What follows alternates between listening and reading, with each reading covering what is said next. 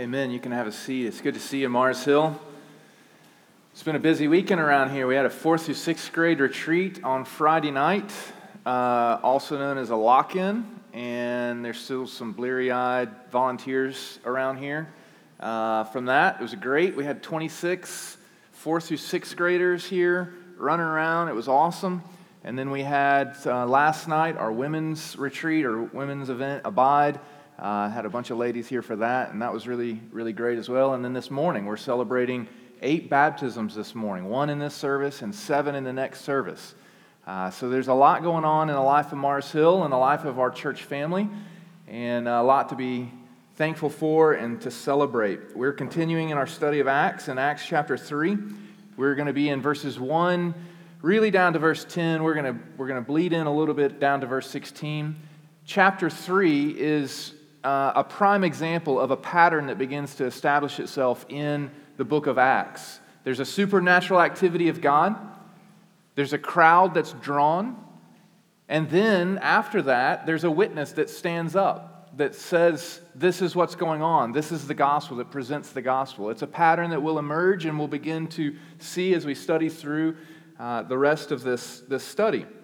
We also noticed this morning that this is the fulfillment of what Luke has said. Luke said that the beginning, when he wrote his gospel, was all about what Jesus did in his earthly ministry. And then we started Acts and we said this is all about what Jesus continues to do, but he continues to do it through gospel-transformed believers. And this is the first real prime example of that. There's an indication of that when the Spirit comes in chapter 2 and now the disciples and the apostles speak. That's the same pattern, but here we see it clearly. Peter and John are about to engage in a miraculous activity. They're about to heal a man lame from birth. For 40 years, he could not walk. And now these disciples are going to be participants in seeing this man healed. Jesus does continue to work, and he works through gospel-transformed believers. And that's what we're going to see. This is the first real miracle here in the text that happens with the disciples. So as we begin to study this text, we're going to see this pattern emerge of the supernatural act and crowds drawn and then a witness proclaiming. And we'll see that in our text this morning. As we look at the setting of this text, which is telling for us, that there's a lot to learn just from the setting, and then the miracle itself, what Peter says and what happens to this man that was born lame from birth, and then what we need to see is the response, both his response and the crowd's response, and then we'll see the witness, what Peter says in response. We'll get a little bit into that this morning. We'll cover the rest of it next week. The bulk of really verse 11 down to 26 is Peter's second sermon that we'll study in more detail next week. So let's first look at the setting. In verse 1 it says, "Now Peter and John were going up to the temple at the hour of prayer, the 9th hour." So temple is mentioned, if you look at verse 2, it's mentioned 4 times here. This is significant. We're meant to see the setting, the context. They're going up to the temple. Why are they at the temple? Well, clearly the text says, first, they're there to worship. It says because of prayer. They're there at the 9th hour, which is the last hour of prayer. There were multiple hours of prayer during the day. The last hour of prayer is about 3 p.m. It's also the second and last significant sacrifice that happened at the temple each and every day. And everyone's drawing together, and they're all pursuing the presence of God, and they're all pursuing in this environment the temple, the presence of God. And that's what's happening here in this text. And that's clearly what they're also doing. And I think that's also telling for us because these believers, they're transformed by the gospel, but they don't retreat from their community. They're still in the community. They're still practicing some of the practices of their people. They're still going to the temple. They're still going for prayer. They're still going for worship. They don't retreat. They don't escape. They're not trying to avoid. Instead, they go right where their friends and their family and the people that are in the immediate vicinity of who they are, where they've been transformed, they go right into the midst of it, which is telling for you and I when we're redeemed, when we're rescued, when we come to Christ. We're not immediately taken out of. We stay right here.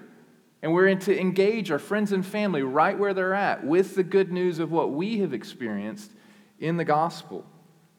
I think there's another thing that they're doing here, and they're not just going up for worship, they're going up for witness. They're going up for witness. They're fulfilling the promise and the tell that Jesus gives them, what he commands them to do, which is in Acts 1:8.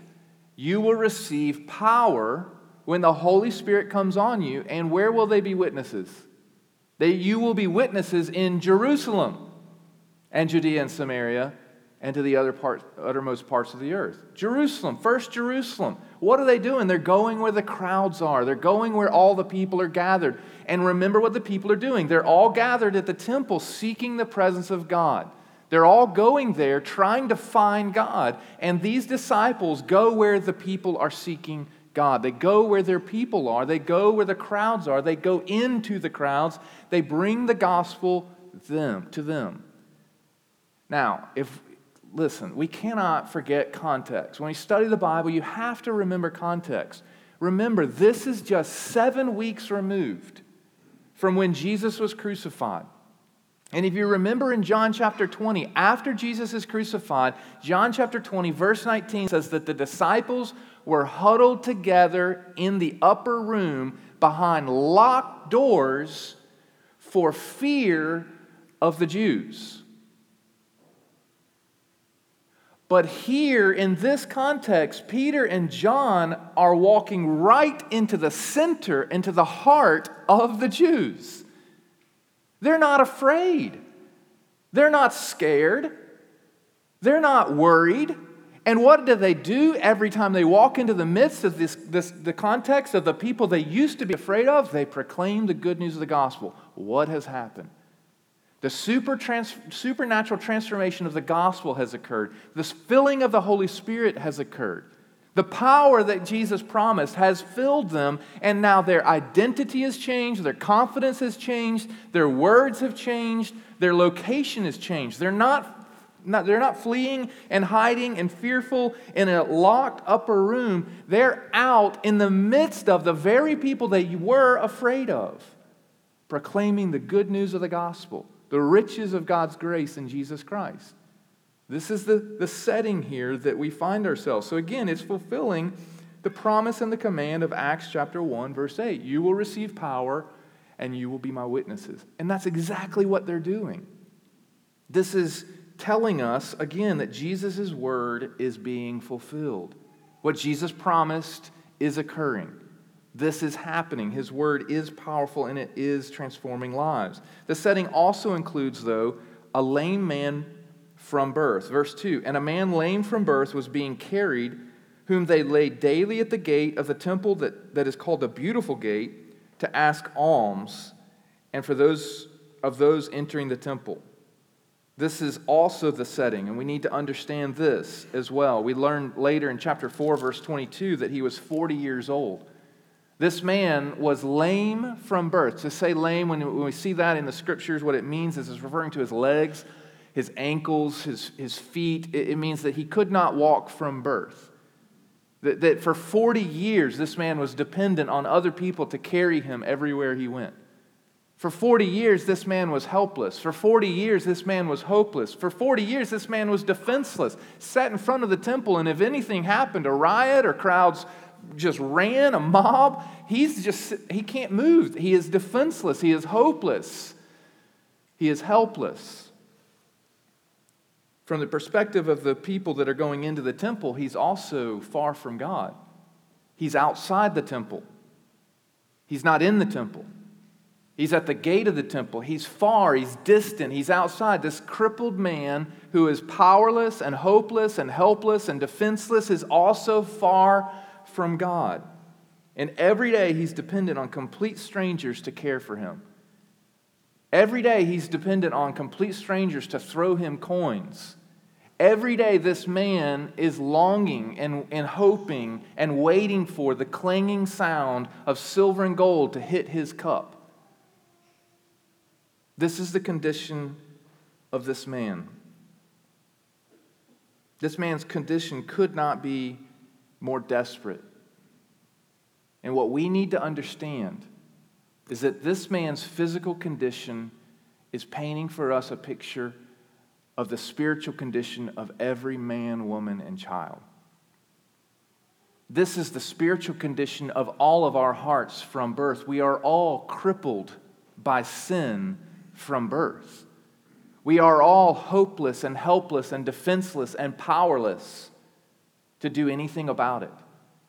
We are all hopeless and helpless and defenseless and powerless and desperate for real rescue and real meaning. This man is longing for the clanging coins of silver and gold to satisfy the deepest longings of his heart, and they never do. This is the same condition for you and I. We're all born seeking the clanging coins of earthly idols to fill us up, to give us meaning, to satisfy our souls. We're all hunting for something to give us meaning, purpose, and identity. We all, though we might not verbalize it, think and feel and even might say, if I could just have, insert blank, then my life would be whole. Then my life would have meaning and purpose. That blank, that might be the silver and gold of possessions. It might be the silver and gold for singles. If I could just get married.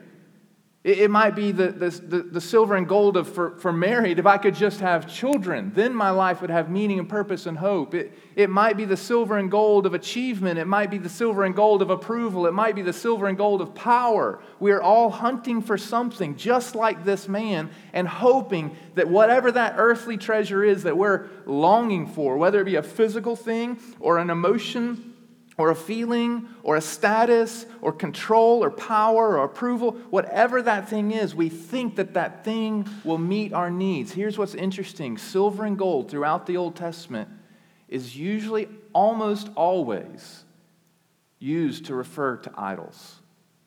This man is hunting for something he thinks will satisfy his soul, and he represents you and I.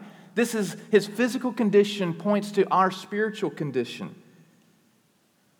Some of us even think that we can be fulfilled by religious performance. We think that the silver and gold of religious performance, of a good moral life, will satisfy us, will give us meaning, purpose, and identity, will make us right and acceptable before God. Don't forget that this man is a parable for us, but he's also a parable for the people walking right past him, throwing the coins in. Because almsgiving at this time was believed to satisfy God, to please God, to help us avoid death. One extra biblical author says this: "For almsgiving delivers from death and keeps you from going into darkness. Indeed, almsgiving for all who practice it is an excellent offering in the presence of the Most High God." We're all in desperate need of the true and better treasure, Jesus. And we're all hunting for earthly treasures to satisfy. We're all in desperate need of the true and better approval of Jesus. We're all in desperate need of the true and better hope, the true and better pleasure, the true and better joy, the true and better anything in Jesus.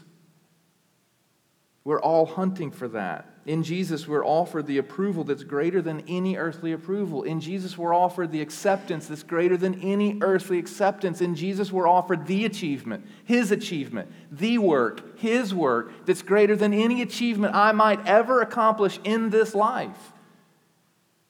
This is what we're offered in Christ, and the question for us is, where will you place your hope and where will you find your identity? What clanging silver or gold are you hunting for? Am I hunting for?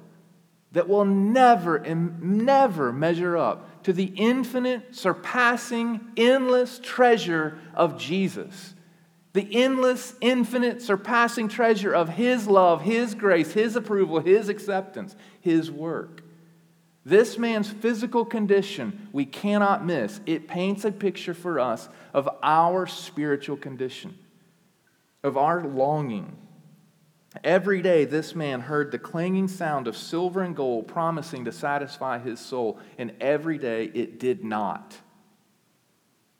Until one day, two disciples, supernaturally transformed by Jesus, filled with the Spirit, convey to this man a treasure that infinitely surpasses silver and gold. And that leads us to the rescue and to the miracle. The miracle we need to understand, if we back up from the text for just a second, we see that this miracle is remarkable because it sits in a pattern. There is a miracle that Jesus performed that many of us are familiar with. In Luke chapter 7, it's recorded in 3 of the Gospels. In Luke chapter 7, and then it's the miracle that Peter performs, and then there's a miracle later in Acts that Paul performs when he's in Lystra. It's in Acts chapter 16. And all 3 of these miracles involve a lame man from birth.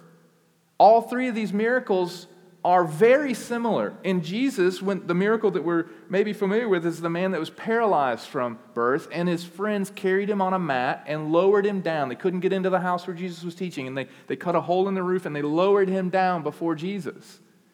And here what we see is another man, lame from birth, could not walk, and he's healed. And then what we see in Acts chapter 16 with Paul at Lystra is another man that is lame from birth, could not walk, and he's healed.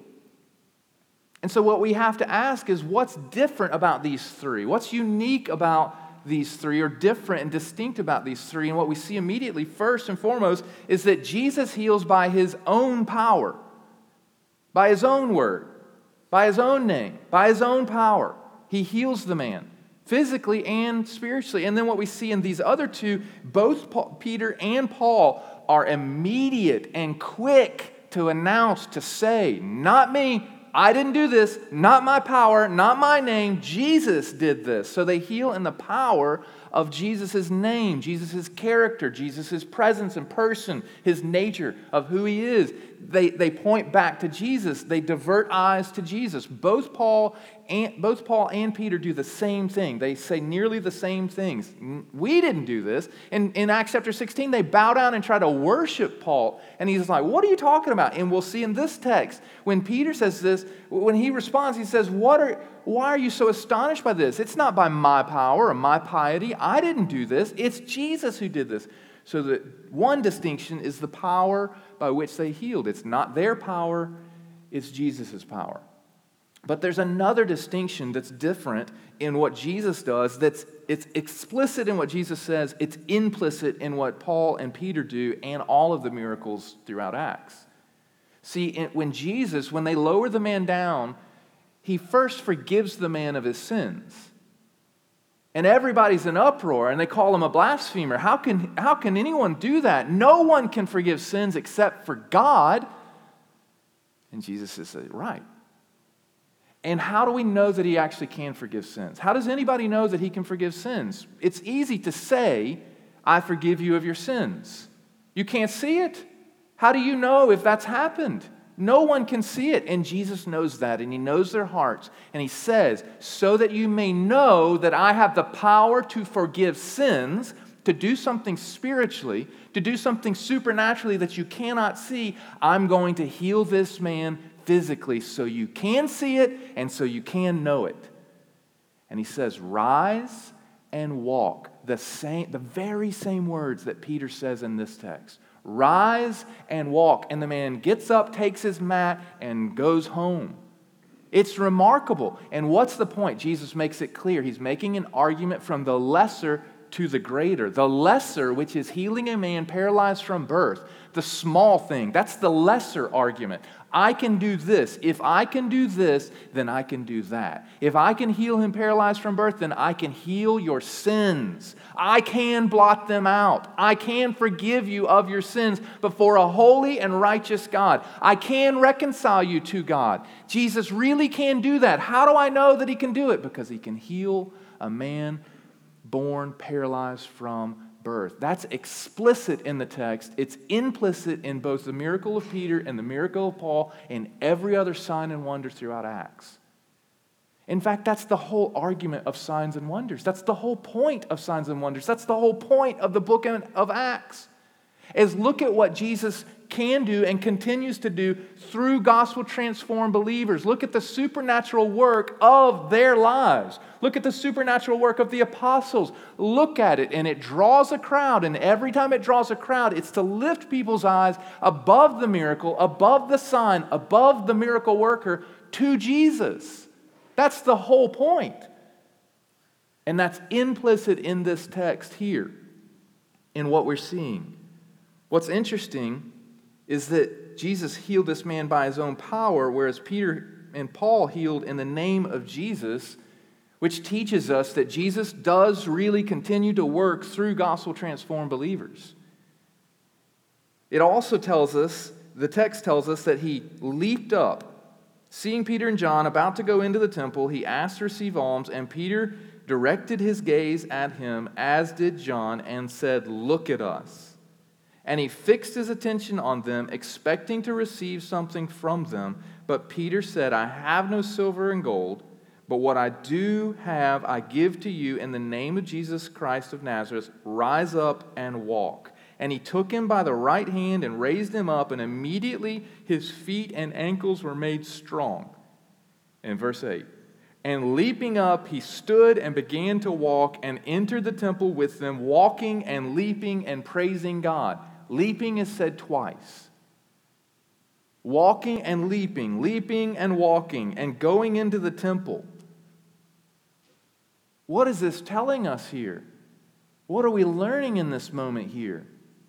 Well, if we study the Old Testament, we see in Isaiah 35, verses 5 to 6, that when the Messiah, the prophet Isaiah promised, God promised through the prophet, when the Messiah comes, the lame will leap like deer.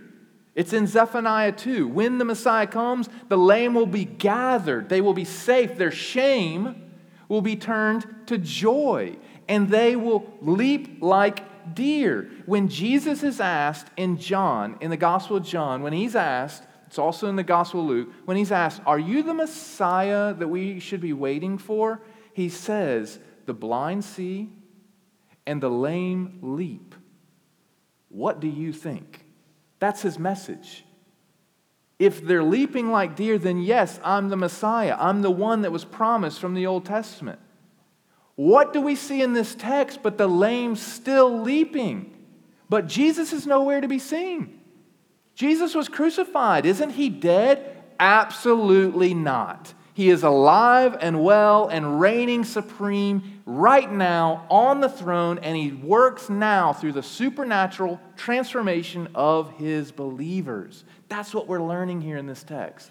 That's the first thing that we're beginning to see here in this text. The difference now is he's working through, the lame will now experience the loving embrace of Jesus and the grace of Jesus through our loving embrace and through our proclamation of his grace. And we said the lesser to the greater argument is also teaching us that Jesus has the power to transform, that Jesus really can heal. This man, Peter, has essentially given him a new life, which points us to the reality that Jesus really does have the power to give us a new spiritual life. He really can heal, and that leads us to the response. And the response, this miracle elicits a response. And it's first the response of the man, and secondly, the response of the crowds. When we see the text, in verse 6 and 7, we see the man's response. We've already read the text, but it says that Peter took him by the right hand and raised him up, and immediately his feet and ankles were made strong. And leaping, in verse 8, and he stood and began to walk and entered the temple with them, walking and leaping and praising God. Now, the medical professionals in the room, and I know there are a lot, and I know there's a lot of physical trainers in the room, you know that this miracle is so profound. See, most of us read this text and say, "Oh, look, his feet were made whole, and he began to walk." That is miraculous. But everyone else that knows the medical side of things knows this man was paralyzed for 40 years and he couldn't walk. He doesn't have muscles. His muscles haven't been working. This is a miracle through and through completely. His feet aren't just made whole, his legs are made whole. He's not just learning to walk in this moment. He's walking, and he's not just walking, he's leaping in this moment. It's extraordinary. And then it says that he also, his rescue and this new life that he's beginning to do here, beginning to experience, he's also praising God. Praising God. That literally means speaking, articulating, verbalizing praise, exaltation to God. His actions are displaying praise to God, and his words are giving praise to God. There's actions and adoration that have overflowed from this transformation that's occurred in his life. He is leaping because he can, and he's leaping for joy. He's been paralyzed for all of his life. He could not walk. He was dependent, he was powerless and helpless for all of his life. And now he can walk. What we're seeing in this text is his worship, his joy, his excitement, and it's the only rightful response to being rescued and redeemed. And it begs the question for you and I, is our rescue, is our redemption visible? Is our joy at the salvation of God, the rescue of God in Jesus, is it palpable? Is it tangible? Is it visible, physical? Is it seen? Is it felt? If not, if it's not evident, why not? Why not? Here's a couple of reasons. It may be because you've forgotten the gravity of your condition. It may be because you've forgotten what it was like to be lame spiritually. It may be that you've forgotten what it was like to be separated from God, far from Him. You've forgotten what it was like to be powerless and defenseless and in desperate need of rescue. You may have forgotten that. This man knows his condition, the depth, the enormity of his condition. Do you and I know the depth and the enormity of our spiritual condition separated from God in our sin? Another reason, it may be because we've lost or forgotten the joy of our salvation, the immensity of God's grace to us, towards us in Jesus Christ, the surpassing riches of what He has poured out on us, lavished on us in Jesus Christ. This man is leaping for joy because he realizes, were it not an act of God to heal me, I would not be walking, leaping, or be able to enter the presence of God, or able to open my lips to give God glory and praise. This man was distant, and yet now he's been brought near. This man was forgotten, and now yet he's been remembered. He's been seen. This man doesn't know what the physical touch of others is like. He's received coins, but not the embrace, and now he's received the embrace of these believers. It may be because you're not daily meditating on God's great grace towards you. This is another reason it's so important for us to preach the gospel to ourselves, to remember it, to rehearse it, and to preach it to ourselves daily, to never graduate from it. There's a whole host of reasons we may not be giving evidence. It could be that we've nibbled so long on the silver and gold of this world that we don't have appetites for the treasure of heaven, Jesus Christ. We've nibbled so long at the silver and gold of YouTube. We've nibbled so long at the silver and gold of status before others.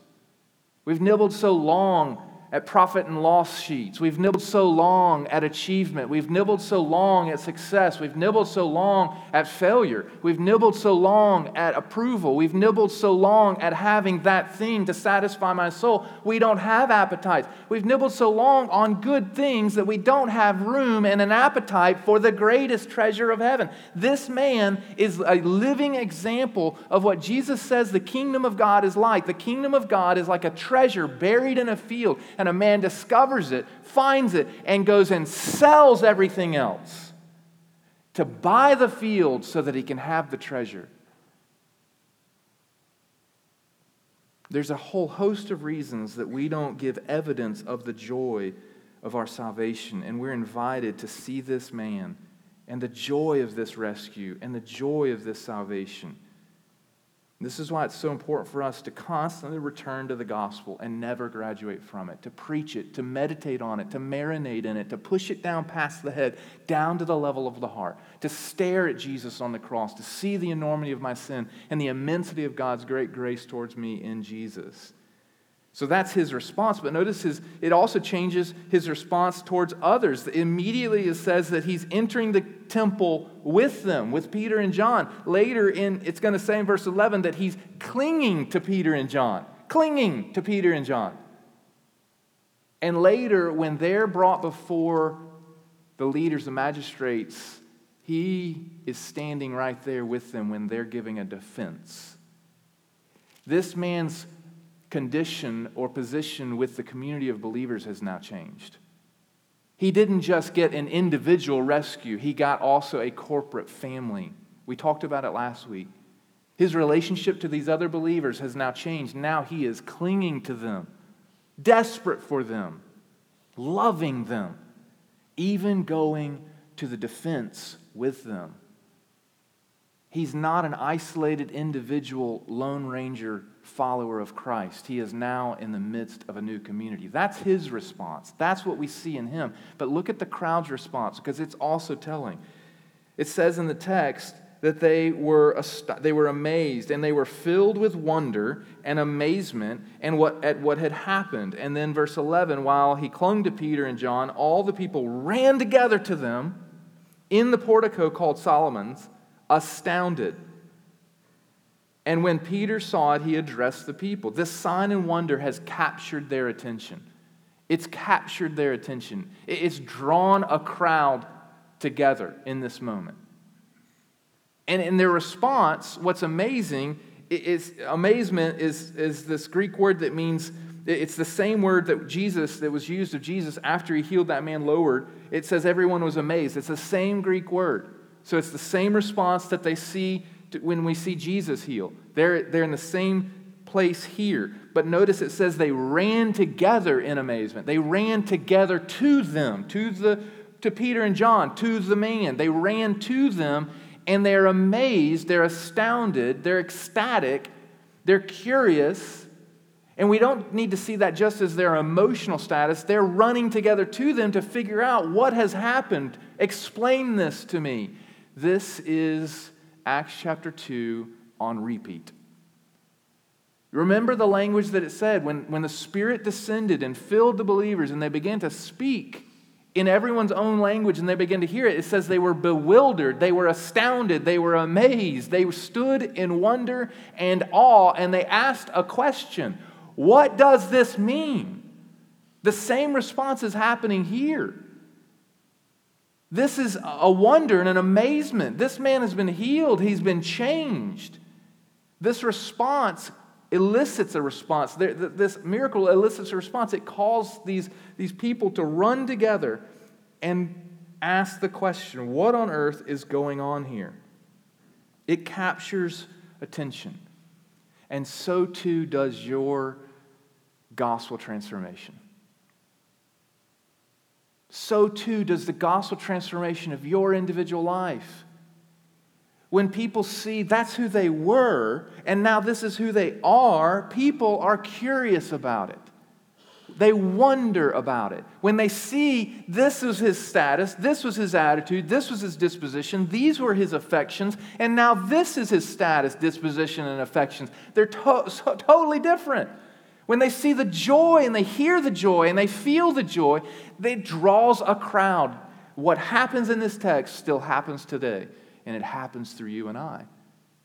God is still drawing crowds to testify to His great grace towards sinners, and He's doing it in you, in your gospel transformation, in the joy that you have over His great grace towards you. He's doing it through you, through your words, through your actions, through your affections, through your love. And notice what happens in response. They draw together, they gather together, they ask a question, they're so curious, they're astounded, they're ecstatic, which is really the Greek translation of the word, amazed. They're ecstatic, they're asking, what on earth is going on here? And Peter, it says, he saw them rush together, and he addressed the people. This is our last point. This is the witness. Peter immediately seized on this opportunity to proclaim the gospel, to tell them, to explain to them what has happened. The same thing happened in chapter 2. He stood up, it says, and he began to proclaim to them the gospel. And he proclaims to them who Jesus is. He immediately redirects attention away from himself towards Jesus. He immediately does that. He tells them the cause of this miracle is Jesus. There's no ifs, ands, or buts about it. It's not me. It's not my power. It's not my piety. He's talking to this audience. If they know God as well as they say they do, then they know that this is not a miracle that man can achieve. This is not something man can do. If they know the Old Testament like they say they do, then they know that it was promised that when the Messiah comes, the lame will leap like deer. When the Messiah continues his work, the lame will leap like deer. You know, audience, what they're saying here, what this is. This is the work of the Messiah. This is the work of Jesus. There's no other explanation for it. It's not my power. It's not my religious performance. It's not my piety. It's not me. It's Jesus. Is that the testimony of your life? When everyone's attention and eyes are on you, are they through you to Jesus? Are we redirecting at every moment everyone's gaze to Jesus? When everyone's drawn to the supernatural change in your life, do they hear, not me, but Jesus? Do they hear what John said? John the Baptist, I must decrease, he must increase. I must lower, he must raise. He must be exalted, I must not be exalted. Not me, but him. Is that the testimony of our lives? This is clearly the work of God. This is clearly the work of the Messiah, Jesus, just like salvation. Just like salvation. And Peter preaching the gospel here, again, we're just skimming the high points. He begins with what they already know. The God of Abraham, Isaac, and Jacob. He starts right where they're at. He starts right what they already know. You know, audience, to the audience he's speaking here, you know the God of Abraham, Isaac, and Jacob. He deserves all glory, all praise, and everybody's not in agreement. Yes, you're right. Yes, you're right. And in the text it says, but he gave his glory to another. He gave his glory. The God of Abraham, Isaac, and Jacob glorified his servant, the suffering servant, the one who laid his life down. He glorified the holy and righteous one, Peter says. He glorified the one who gave himself, who laid himself down. He glorified him. He gave him all glory. If God, the God of Abraham, Isaac, and Jacob, the God Almighty, lifts up Jesus, points to Jesus, says Jesus is the way, Jesus is the truth, Jesus is the life, directs all attention to him, then shouldn't we also? Shouldn't we see him also? Shouldn't we look to him also? This is the message that Peter is proclaiming here. And he transitions and he says, this God who gave glory to the author of life, who you betrayed, who you traded for a murderer. There's all kinds of irony in the text when he says that. You betrayed the author of life and traded him for a murderer.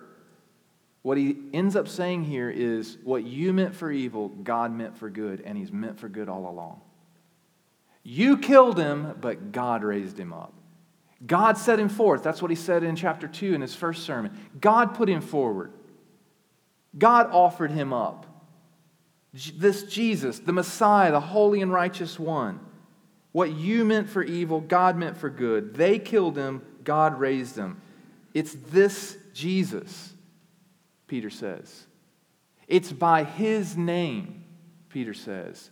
More specifically, he is very adamant and clear. It's by faith in his name. He says in verse 15 and 16, it's by faith in his name that this man is made whole, is made perfect, is made right. When we know that Peter's operating in faith and by faith in Jesus, when he's talking about by faith in his name, he's talking about the man's faith. When it says in the text Earlier in the text that Peter says, look at me, and he tells him, I don't have silver and gold, but what I do have I give to you. In the name of Jesus Christ, rise and walk. Do you realize, right, that this man could have easily said, you're crazy. This man could have easily, the lame man could have easily dismissed Peter. He could have easily looked at his legs and said, you've lost your mind. He could have looked at his circumstances and said, no way. He could have easily dismissed Peter. He could have easily dismissed that command. He could have easily dismissed Jesus, the name. But he didn't. Why? He trusted Peter. More importantly, he trusted the name that Peter proclaimed. He trusted. By faith in the name of Jesus. He put his faith in Jesus, not in his circumstances. He put his faith in Jesus, not what he could see. He put his faith in Jesus, not the 40 years of sitting there paralyzed, unable to walk. He put his faith in Jesus despite everything else, every other message, everything that he could have hoped in. He put his faith in Jesus. That's faith. That is salvific faith. It's saying, I could hope in me, I could hope in my wisdom, I could hope in my strength, I could hope in this person and that person and their approval and their achievement, my achievement, my success, and I could hope in all of these things, but I take all of my eggs and I put them all in the basket of Jesus. Everything is in and on Jesus. Jesus is my salvation. Jesus is my hope. That's faith. That's what rescues this man. Such that now he stands with the community of faith. He walks with the community of faith. There's an outward transformation in his attitude, his actions, his adoration, his worship, his words, his relationship to community. This man has been saved. Is this your confession? Is that your faith? Is this my faith? Peter proves that these people are guilty and stand condemned before a holy God. And what he's doing in this moment is putting before them a parable. Don't you see the spiritual condition, the physical condition of this man? Don't you see the spiritual condition of this man? Don't you see what healed him? He cried out for the name of Jesus. He hoped in, trusted in, put his faith in the name of Jesus. And what happened? He's made whole. Peter is repeating the sermon that he's already given in chapter 2 when he quoted from Joel. And in Joel says, and Peter proclaimed, anyone who claims the name of Jesus, anyone who hopes in the name of Jesus will be saved, will be spared, will be made whole. The same is being said here. Don't you and I see? We have to see Jesus is not dead. Jesus is alive and well, reigning on the throne, and continues to work, continues to redeem, continues to proclaim the gospel, work the gospel in, and transform lives. He does it now through redeemed, gospel-transformed believers, you and I. Don't you see? This was our story. Those of you who've hoped in Jesus, this is our story. We were the spiritually lame. We were the spiritually distant from God. We were the spiritually powerless and hopeless. And yet Jesus stared at us and said, rise and walk. Rise and live. That's our story. We've been supernaturally transformed. That's our story, and that story is attractive. It draws a crowd. And the question for you and I is, do we respond with a witness? Do we respond? Is this the joy of our salvation? Is this the proclamation that we proclaim? Not me, I didn't do it. The change isn't me, it's Jesus. This is why I have new loves and new actions and why I don't do those things and I do these things. This is why I value this community. This is why I value gathering and worship. This is why this is so important. Do they hear it? Do they hear it through you and I? How is it that you and I, who were the spiritually lame, have been made right with God? Because Jesus became lame on our behalf. Because Jesus became powerless on our behalf. So that you and I, who are powerless and spiritually lame, could be rescued and redeemed and restored and receive power and proclaim that power to the world, to the nations. This is extraordinary. If this man's physical condition displays our spiritual condition, then this man's healing also displays some things spiritually. First, it displays the power of Jesus to heal us, make us whole spiritually. It also displays the joy that accompanies such healing. And we have to wrestle with, if that joy is not there, why? If that joy is not evident, why? And then it also displays the new community that we receive as a result, and ultimately this supernatural transformation. God continues to work to draw a crowd, to elicit a response so that there can be a proclamation and witness. That's the joy and the privilege that you and I get. It's not just for those that stand up and teach the Bible. It's for every single man, woman, and child that's been redeemed and rescued by Jesus. This is the good news of the gospel. Is Jesus your hope? Is Jesus your joy? Is Jesus your story? Has Jesus invited you to rise and walk and live? And again, just like this text, this morning we get to celebrate that Jesus is not dead. He sits on the throne and he continues to work and he continues to call people to rise to life. And that's what we're going to celebrate with baptism this morning. That's the joy and the privilege that we get to celebrate this morning. Baptism is an outward confession of an inward reality. That outward confession is the confession that, yes, Jesus died for me and he rose for me. He's my salvation. He's my hope. He's my joy. And it's also an outward confession that I want to identify with him. I confess I want to die to my old life and rise to the new life in Christ Jesus. And in uniting with him, I also unite with this body of believers, the greater body of believers, and particularly this body of believers. So this is a momentous occasion in the life of any church that we need to celebrate with great joy. Joe's going to take it from here, and he's going to explain who all's getting baptized in the first and second service. Well, the church said